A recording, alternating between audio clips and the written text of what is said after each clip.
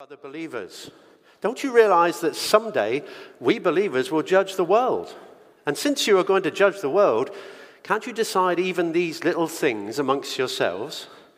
Don't you realize that we will judge angels? So you should surely be able to resolve ordinary disputes in this life. If you have legal disputes about such matters, why go to outside judges who are not respected by the church? I'm saying this to shame you. Isn't there anyone in all the church who's wise enough to decide these issues?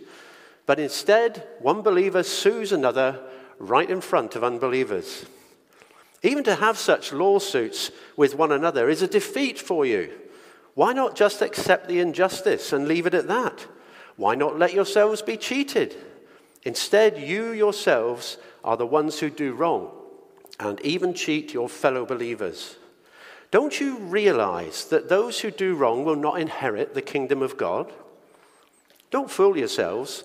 Those who indulge in sexual sin, or who worship idols, or commit adultery, or are male prostitutes, or practice homosexuality, or are thieves, or greedy people, or drunkards, or are abusive, or cheat people, none of these will inherit the kingdom of God. Some of you were once like that. But you were cleansed. You were made holy. You were made right with God by calling on the name of the Lord Jesus Christ and by the Spirit of our God. You say, I'm allowed to do anything, but not everything is good for you. And even though I'm allowed to do anything, I must not become a slave to anything. You say, food was made for the stomach and stomach for food. That's true, though someday the Lord God will do away with both of them. But you can't say that our bodies were made for sexual immorality. They were made for the Lord, and the Lord cares about our bodies. And God will raise us from the dead by his power, just as he raised our Lord from the dead. Don't you realize that your bodies are actually parts of Christ? Should a man take his body, which is part of Christ, and join it to a prostitute? Never. And don't you realize that if a man joins himself to a prostitute, he becomes one body with her? For the scriptures say the two are united into one. But the person who is joined with the Lord is one spirit with him. Run from sexual sin. No other sin so clearly affects the body as this one does. For sexual immorality is a sin against your own body. Don't you realize that your body is the temple of the Holy Spirit who lives in you and was given you by God? You do not belong to yourself, for God bought you with a high price. So you must honor God with your body.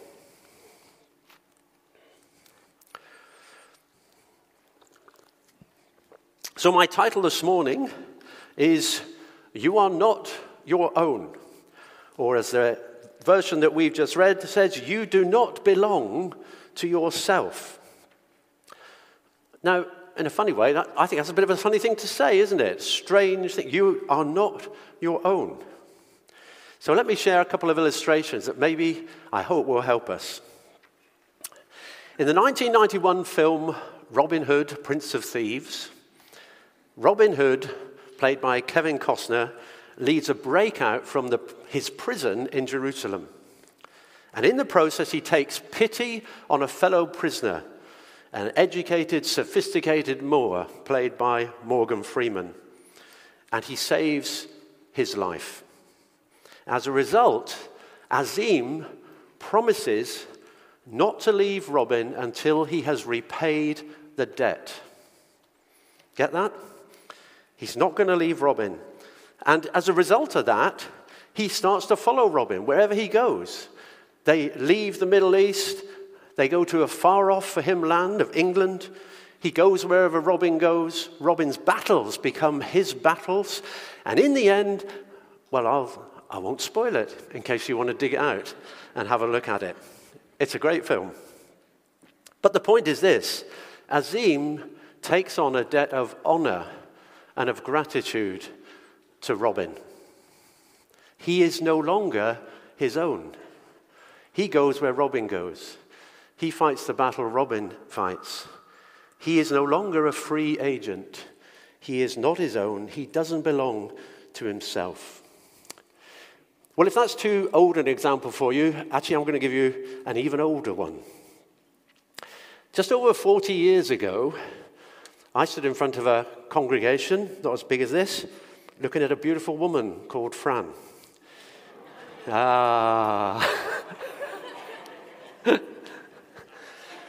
I promised her all that I have and all that I am. And I also promised to forsake every other woman in this world, however many billion there are, to be with her. Now, I have to say they weren't all queuing up, but that was my promise. Not all of them. I willingly took on a debt of love. I willingly accepted limits on what I would do, where I would go. I bound my future to hers for as long as we lived, and I did it gladly, and I don't regret it. I am not a free agent. I am not a free agent. I cannot do just what I want to do because I am bound to her. I am not my own. I do not belong to myself. The Bible tells us a Christian is someone who has had an encounter with God and accepted, like Azim in the film, that he needs rescuing. He or she needs rescuing from a situation they can't escape from. We owe a debt of God to God for the lives we have led, sin, the things we've done in thought and word and deed that offend God. We have a debt which we could never pay. But Jesus in his death on the cross has paid it for us. And we, as we accept what he has done, take on a debt of love and of gratitude to him that we will never, ever be able to repay, however long we follow him. We are a man, a woman, a youth, a child who owe him our allegiance because we've been bought with a high price.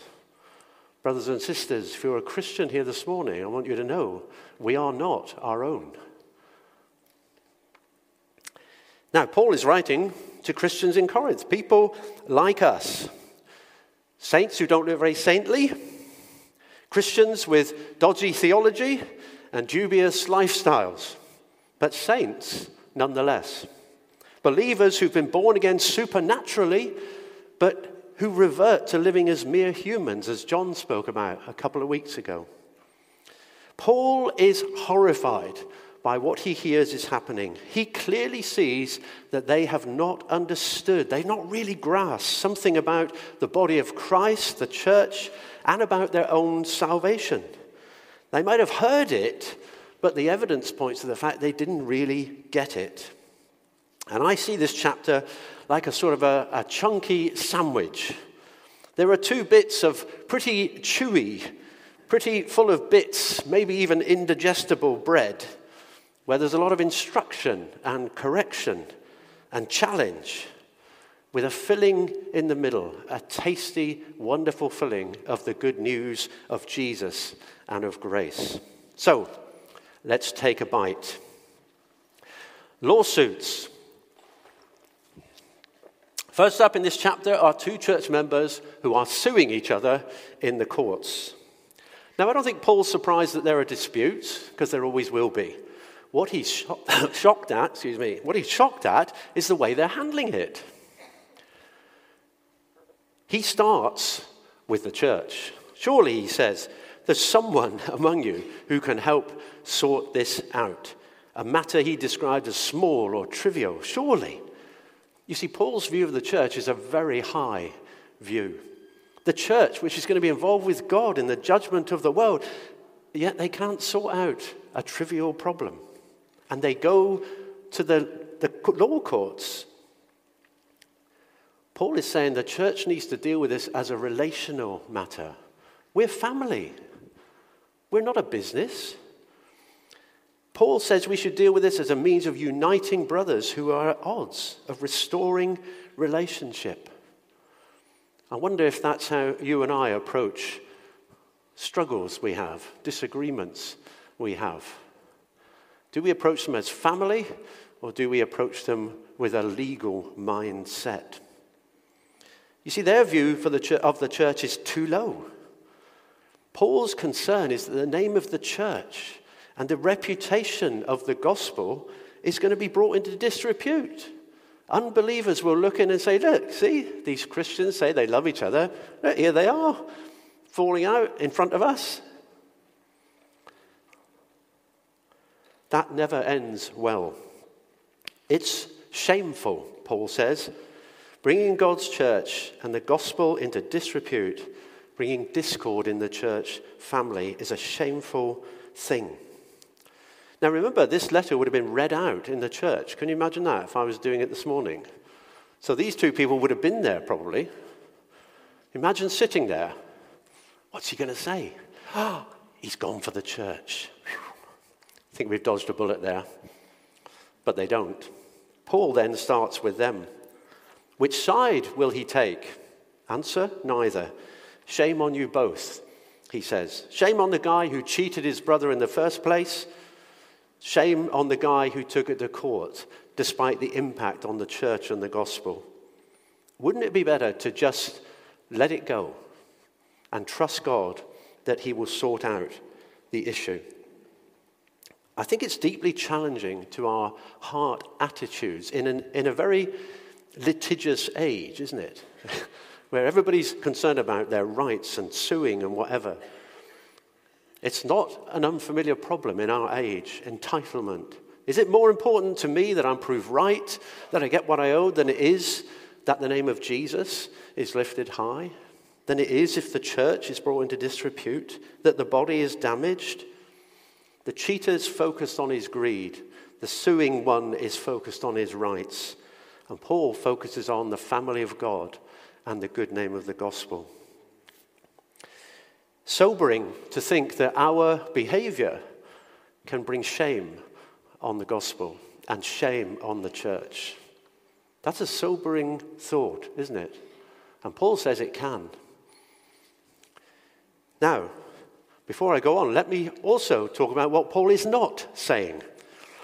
We need to interpret this bit of the Bible in the light of all the other bits in the Bible. And Paul talks in other places about the role of authorities, kings, governors, law enforcement. He describes them as appointed by God, appointed to bring justice on the earth and to limit wickedness. And Paul himself, in a different place, resorts to the secular courts when he's in prison and he appeals to Caesar. That went through the Roman system and is what caused him to end up in Rome, God's plan for his life. So Paul is not saying we should never use the courts. He's just saying we need to use the right court for the right thing. Paul describes this issue as small or trivial. It's clearly not a serious offense. And criminal behavior, serious things, need to go to the appropriate authorities. Sadly, the church and other organizations in the past, in the wider sense, has not always done that. Matters of abuse, for instance, should go straight to the appropriate authorities. They are not to be dealt with in the church. But relational matters should be. Paul doesn't set a rule. He's trying to set a principle that in relational matters, we should do it among the church where God's wisdom and grace can be brought to bear. See you in court should be a last resort in those cases. Secondly, we get to a bit of filling. In the middle of all this dismay at what's going on, the theme of grace and the gospel is never very far from what Paul says and thinks. And he puts it in right here. Like the filling of the sandwich, like I think the hinge that this whole thing turns on. And in verse 9, he says this: "Don't you know that the unrighteous will not inherit God's kingdom?" And he goes on to make a long list of lifestyles that are not compatible with God's desire for us to flourish. When Paul says, "Don't you know," I think what he's really saying is this: I know you do know because I told you. But it sounds to me as if you've either forgotten or you didn't get it, so I'm going to tell you again, just to make sure you get it. And he lists all these different lifestyles, and then he goes on with these powerful words. Some of you used to be like this. Some of you used to be like this. Now, what that tells me is that the church in Corinth was composed of people who'd come to faith from every section of their society and culture. It was all there. In the church, their lives transformed by the good news about Jesus. Now, we think sometimes the challenges we're facing today are unique. And in some ways they are, but in some ways they're not. Corinth was the sex capital of the world at that time. Towering over the skyline was the temple of Aphrodite, the Greek goddess of love. There were 1,000 temple prostitutes there. Homosexuality and even pedophilia was on public display, practiced openly. And Nero, who was the emperor at the time, married both a castrated boy and a man and called them his wives. How about that? Not such a different world to the world we're living in today.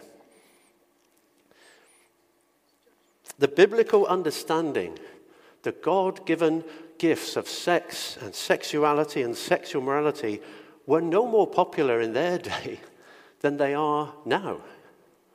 That's not a new thing.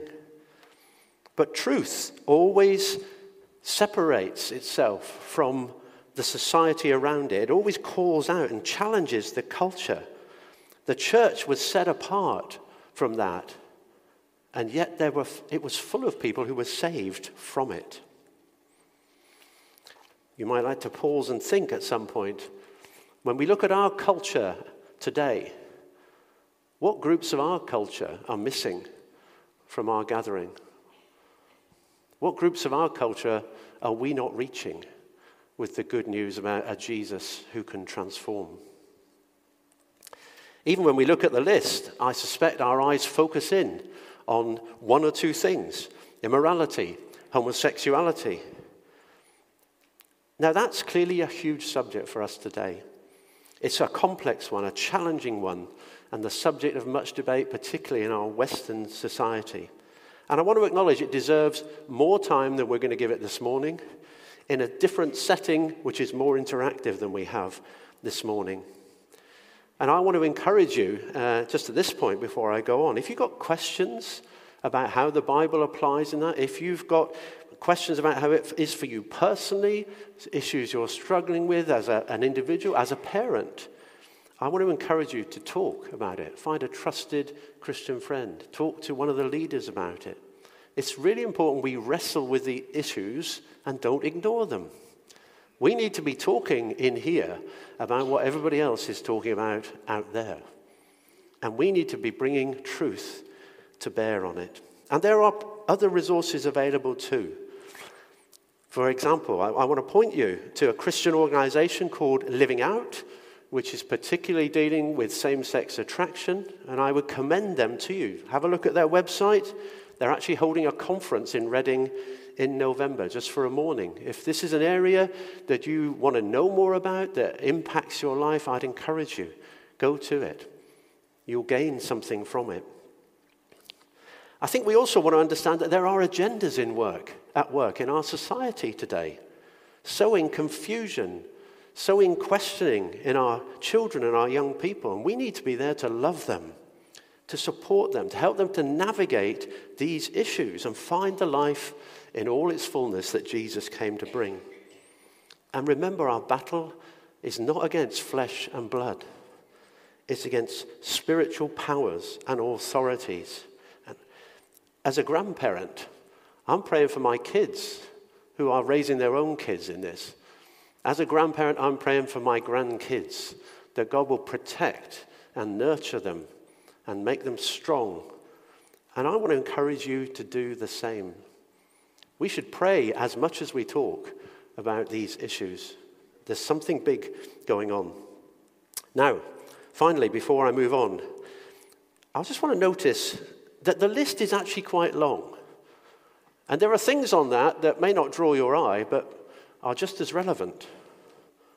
greediness, drunkenness, idolatry, when we put something in God's place, stealing, verbal abuse. You know, we can easily skim the list. Do you do this? Skim the list, check the worst ones. Oh, well, I don't do that. It's a scary list. Now, there is forgiveness in Jesus. We're not talking about if we fall, if we stumble. We're talking about lifestyles that God wants to transform. But it's worth looking at the list. I wonder if Paul were writing the first letter to the Wintonians today, what would he be calling out for us? The other glorious thing to notice, and more than notice, is the word but. This is what some of you were, but. This is your history, but. You were washed. You were sanctified. You were justified, cleaned from our sins, made holy, given our filthy rags are the best efforts we can make, given away, and the righteousness of Jesus given to us, justified, just as if I'd never sinned with God. That's what Paul is reminding them of, that they are new creations. They are born again. Now, if that isn't a grace-filled sandwich, I don't know what is. And then he goes on to their lifestyle. Now, as Tim said last week, I think it's really good. Sin is a deception that robs us of our closeness to our Father God and all that God wants that to bring us. And that's true. And there was an issue in the Corinthian church that Paul had to address. They were going back to their old ways. They were bringing the spirit of the city into the church. Now, Paul is not saying that sexual sin is greater than any other sin. Sin is sin. The wages of sin is death. You don't get more death for what we might think are bigger sins. Sin is sin. And it's not just our actions or our behavior. You remember Jesus talked about if we think it in our hearts. We cannot meet God's standard. We need Jesus. And some of the sins are more obvious than others. Some sexual sin, or more hidden, like pornography, that traps so many people. But Paul does want them to know that sexual sin has greater consequences and a greater impact on us than other sins. Why? Because, as Paul says, it impacts our own bodies. It's not outside us, it's actually inside us. So let me be clear. Sex is a gift of God to humanity. It was part of God's plan for our flourishing. It is a blessing. And like all of God's blessings, we need to know how to use it. We all know, you all know, gifts of God can be used for good or ill. Science and knowledge can be used to heal and help people or to destroy people. Fire is a great gift when it's in your log burner. Not very good when it's all over your house.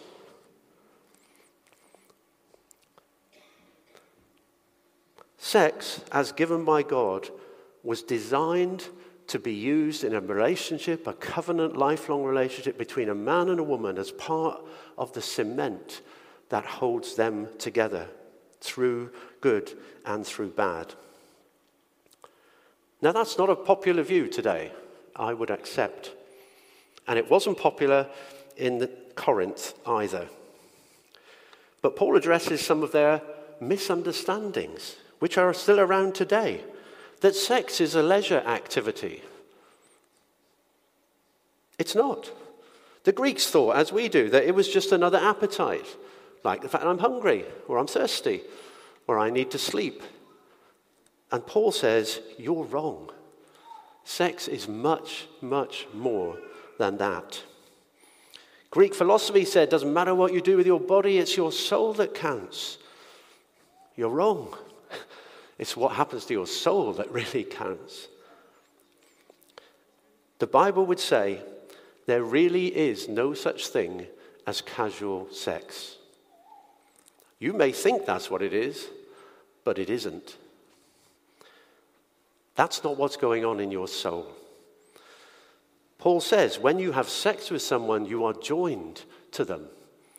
Your soul is joined to them. And that's what it's designed for with a husband and wife, the joining of our souls together. But having many partners who are not a husband and wife, your husband and wife, will deplete your soul. It will impact your body. God designed it to be used within marriage as part of the mystery that is something to do with Christ and the church. So Paul is encouraging these Corinthians, says, hey, you guys, you need to have a rethink. You need to rethink your view of your body. How relevant is that for a generation today brought up with all sorts of body shaming and body image issues? If you're a Christian here today, think about this. Your body is a temple of the Holy Spirit. Just let that sink in. Your body is a temple of the Holy Spirit. A place where God has decided to come and live. God has moved in to you. Now I find that incredible. The God who dwells in unapproachable light, in glory in heaven, actually has decided to come and live as well in me, in this house. Now, the thing is, see, I think this house could do with maybe a little bit more redecoration, a little bit of freshening up, probably a little bit of downsizing. God is not ashamed to live in you. He's not ashamed. I want you to hear that. He is not ashamed to live in this somewhat dodgy temple. He's not. My brothers and sisters, that gives us dignity and honor. The Holy One lives in you. And if God is living in you by his Spirit, if he actually lives inside of you, don't bring shame on him by what you do with this. Don't make him feel grieved by the way we use our bodies. Paul is really saying, how can you trash the temple of God by using it in immoral acts? As a person, your place is in Christ and Christ is in you, and it's those things that are out of place. They shouldn't be in your life anymore. Your body is the temple of the Holy Spirit. He doesn't come and live with you when you come here on Sunday morning, you know. He doesn't just turn up when you're being spiritual. He's moved in all the time. The point is, whatever we were before we came to faith, Jesus has washed, he has cleaned us, he has sanctified us. We don't need to live that way anymore. We don't need to. And it's such a serious thing that Paul's advice when you encounter sexual temptation is easy. Even I can remember this. Run! Run! That's not a very complicated strategy, is it? What should you do? Run! Run for your spiritual lives. Don't hang around where temptation lingers. It never ends well. Run away. That is a wisdom from God that is powerful and effective. Run away. You don't need to be there. You know, we moved house within Darlington, the town where we lived whilst we were there. And there were a couple of times early on where I left work and I wasn't really thinking, you know, I was on automatic, going home, and I pulled up outside our old house. And I thought, oh, I don't live here anymore. That's what Paul is saying to them. Hey guys, because of what Jesus has done, you moved house. Don't pull up outside your old house. Stay in your new one. God's plans for us, God's commands for us are not born out of a desire to spoil our fun, to mess up our lives, to make life difficult. God's plans, because he's a good father, are for us to prosper. How much pain and suffering and broken relationships do we have in our society because of sexual immorality? It's a killer. And God is saying to us, we don't need to be like that. We want to model something different, of the goodness of God, the goodness to his children. When Paul writes to the Christians in Ephesus, he tells them this: since you have heard about Jesus and have learned the truth that comes from him, throw off your old sinful nature and your former way of life, which is corrupted by lust and deception. There you go. Throw it off. It's gone. Instead, let the Spirit renew your thoughts and attitudes. Put on your new nature, created to be like God, truly righteous and holy. We have a debt of love and gratitude, like Azim, but unlike him, as we follow Jesus, we'll never be able to repay him. But it's a good path to follow, I promise you. With all my heart, I want you to know that, especially if you're young here today. I was young once, believe it or not. God's desire is to love you and for you to flourish. His ways are wise and truly, truly good. Life in all its fullness only comes by following Jesus. And if you're not sure who you are, you need to get in touch with the one who made you, because he's the only one who knows who you really are. So I want to finish with an appeal by Paul to the words, with the words to the church in Rome.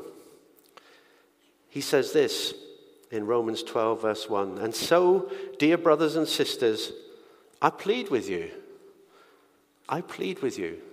dear brothers and sisters, give your bodies to God because of all he's done for you. Let them be a living and holy sacrifice, the kind he will find acceptable. This is truly the way to worship him. Do you not know that your body is a temple of the Holy Spirit who's in you, whom you have from God? You're not your own. You were bought with a high price. So glorify God in your body. I'm going to hand back to the band if they'd like to come up, and Luke shortly, and we're going to finish this morning by breaking bread. Always good when we talk about sin, and we all fall. When we talk about sin, wherever there's sin, there's more grace and there's more forgiveness. You know, wherever sin is great, God's grace and forgiveness is greater. And this meal that we're going to celebrate together in a moment is a celebration of that where sin increased, the grace of God abounded. So wherever you need to be this morning, whatever you have taken from this morning, I want to just say this as my final thing. The blood of Jesus cleanses us from all sin. You were, and afresh today, you can be washed and sanctified and justified. Amen.